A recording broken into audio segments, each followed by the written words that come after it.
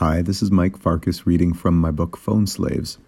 Welcome to episode 14 of season 2, which picks up with Mook and Swami standing outside of the Sweaty Melon, and is entitled Whining Transmissions. A few streets over from the choral whining of one such sacrificial transmission burning can be heard the shouting familiar voice of Steve pleading an opera entitled Don't Rev So Hard, Mama. Hoofing the 4 blocks over, through the relentless snow, past Jimmy's music, past the fishmonger's bus shelter, which is completely filled with and entirely obscured by snow, save for the shape of a crested dune marking it, past bank after bank of toboggan-worthy snow, until arriving at the top of Old Orchard, below Sherbrooke, where the scene of Steve trying to push his mother's champagne Corolla S forward through the alley passage, tires smoking, transmission begging for mercy, wah! Comes into view. Wah! Steve, they shout. His adrenaline up in his ears renders him oblivious. Put it in first gear. Just barely touch the gas pedal. Don't rev so hard, Ma. You see? I told you we need winter tires, you lazy. Now we have to spend money on a tow truck. Ma, stop. Steve, you deaf bastard, shouts Mook. Startled, but realizing his luck, Steve deadpans the pair. What the hell took you so long? Acting as if he was expecting them to arrive 10 minutes ago. His thick bifocals completely fogged by the heat of his efforts like 2 ice cubes. Help me out here, boys, would ya? Mrs. Lauder remains silent. Swami and Mook place themselves behind Mrs. Lauder's Corolla S, each taking a corner of the back bumper, Steve in the middle, 3 of them leaning forward and ready to push. Steve calls out the instruction to his mother. Now gently! Give a little gas. Mook notices the reverse lights are on, but too late. She's in reverse, cries Mook. Mrs. Lauder obediently touches the gas.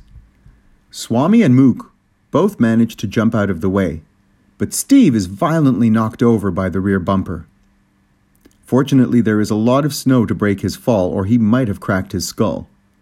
Mook runs to the driver's door of the car. Mrs. Lauder, I need you to put the car in drive and just barely touch the gas. Mrs. Lauder follows the instruction, and the Corolla rolls forward, revealing a furious Steve. Swami hands Steve his glasses, which went flying upon impact. Now put it in park, says Mook. Mrs. Lauder obliges. Now get out of the car, please, Mrs. Lauder. Mrs. Lauder gets out of the car. She is wearing a black mink coat and hat. Mook gets into the driver's seat and attempts to inch the car forward, but it's completely stuck. He puts it in park and hops out. I told him I needed winter tires, but did he listen? Repeats Mrs. Lauder. Steve, still flat on his back, is at the top of his lungs, livid with his mother. Are you trying to kill me? Screaming and flailing his arms like a furious fallen snow angel. You said give it gas.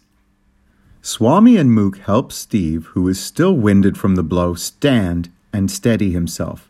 His pacemaker bulging through his shirt, he gathers himself, brushing snow from his jeans and black pea coat indignantly. Get in the car, Steve, says Mook. Put it in first gear and barely touch the gas. I know that, yells Steve, frustrated with Mook's clear delight at the situation. I'll tell you when to push. Getting himself in the car. On 3. Positions, gentlemen. 1, 2, push. Gently at first, inch by inch, they get the Corolla rocking just enough that they can feel an inkling of forward traction. A desire for traction is at least a start. like the pulse before the heart. The car is pretty badly entrenched in the aftermath of Mrs. Lauder's mink-hatted lead foot. Like meridional medicine, coursing through an acupuncturist's path, the conviction for traction takes on an energetic direction. "Okay, maestro," Mook calls out. "On 3, give it a touch more gas. 1, 2, 3. Steve follows the instruction perfectly, the veins appearing on Swami's forehead. Mook squats, and they push like it's the last shit they'll ever take. Again. 1, 2, push. 1, 2, push.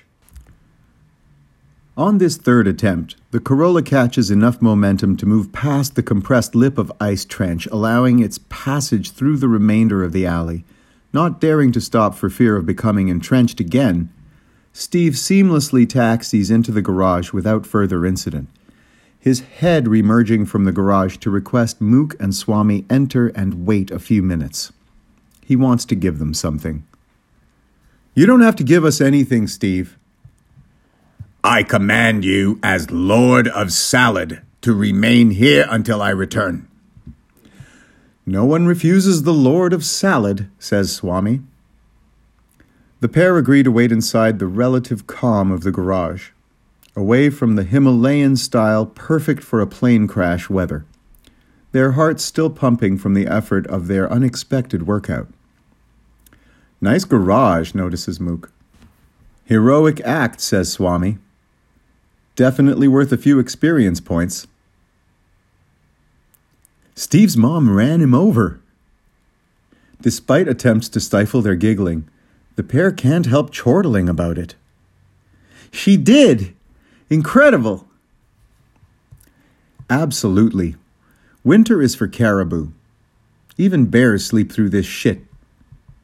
Steve returns with a small foil-wrapped gift for each of them. "Thanks be unto you, O Lord of Salad," says Mook. "Correct." "What kind of salad?" asks Swami. "Purple Dream with Moroccan tusk." "Sounds museum-worthy," says Mook. "Ugh!" grimaces Steve. "I think I bruised a rib." A small price to pay for such entertainment. "Lucky for you, a foot more and we'd have been entertained straight to the hospital." Mook changes his voice to announcer. "NDG woman in custody after attempting to use her son as traction. Film at 11. "All right, scram, boys. This old man needs a hot bath and 3 Advil." Thanking Steve for their parting gifts, they make their way back up to Sherbrooke. The ancient Snow's beard has grown. Like a wise man fallen off the wagon whose beard has fallen off the beard wagon. Old Man Winter's beard grows by the minute. Sherbrooke Street has changed again in the 20 minutes since the two plunged into Steve's alley. Snow climbs the highest perches to perform elaborate vortexes which twist and salt, leaving exquisite Tim Burton-esque swirlies in their wake. Crests adorn every spot a gust might enjoy a whistle of passage. The entire city has become an enormous flute of snow music through which its inhabitants ebb and flow. The moon away up in space is a ball of ice. The ocean blows through the sky. Each street lamp a Da Vinci-esque finger of proof pointing to the frozen moon. A band of penguins bangs their way down the middle of Sherbrooke. The leader smacking at the bass drum with the conviction of a parent dressing children for chilly weather. The snare drum pops and fires like a warning signal that an idiotic army of freedom-happy Americans is dangerously on the march. The dancing baby penguins are so cute, Mook considers stealing one for each of his children, but realizes how cruel the act would be, and so puts it out of his mind. He's never felt guilty about premeditating multiple penguin nappings before. He stops in his tracks to shield his lighting a pinner. "Look out!" says Swami. Caught off guard, a huge amount of snow falls from the awning of Cinema 5, causing a chain reaction of snow from lower awnings to funnel, resulting in an avalanche which engulfs Mook in 10 feet of snow. This is no normal snow. These are coastal snows. Maritime snows, complete with snow monsters and snow peril. A gale, like a galley ship of ice of snow, passes westward down Sherbrooke Street. 80 sails of snow, each filled with its own spinning vortex. A ship of skeletons made of ice. Snows to make Poseidon shiver. The great ship o' winter plows down the road, emptying bags of snow, throwing barrels of snow, firing cannonballs of ice. Montreal takes on the air of a glacier under attack as the snow pirates laugh, legs dangling from their respective perches on the foremast, mainmast, and mizzenmast. Mook is gone, buried. Where he stood, now stands a snow mountain. Swami begins digging furiously, doing a standing front crawl, with doggy paddle digging action, until one of his hands finds the crook of Mook's elbow. Mook follows Swami's lead and is soon liberated if completely frosted and coated in snow from head to toe. Pirates laugh in the distance. It's been a while since I got a snow job, admits Mook. Holy shit, you got snowed! Swami and Mook feel merry. I'm going home before my body temperature melts this stuff and I'm soaked. Do you remember where you parked?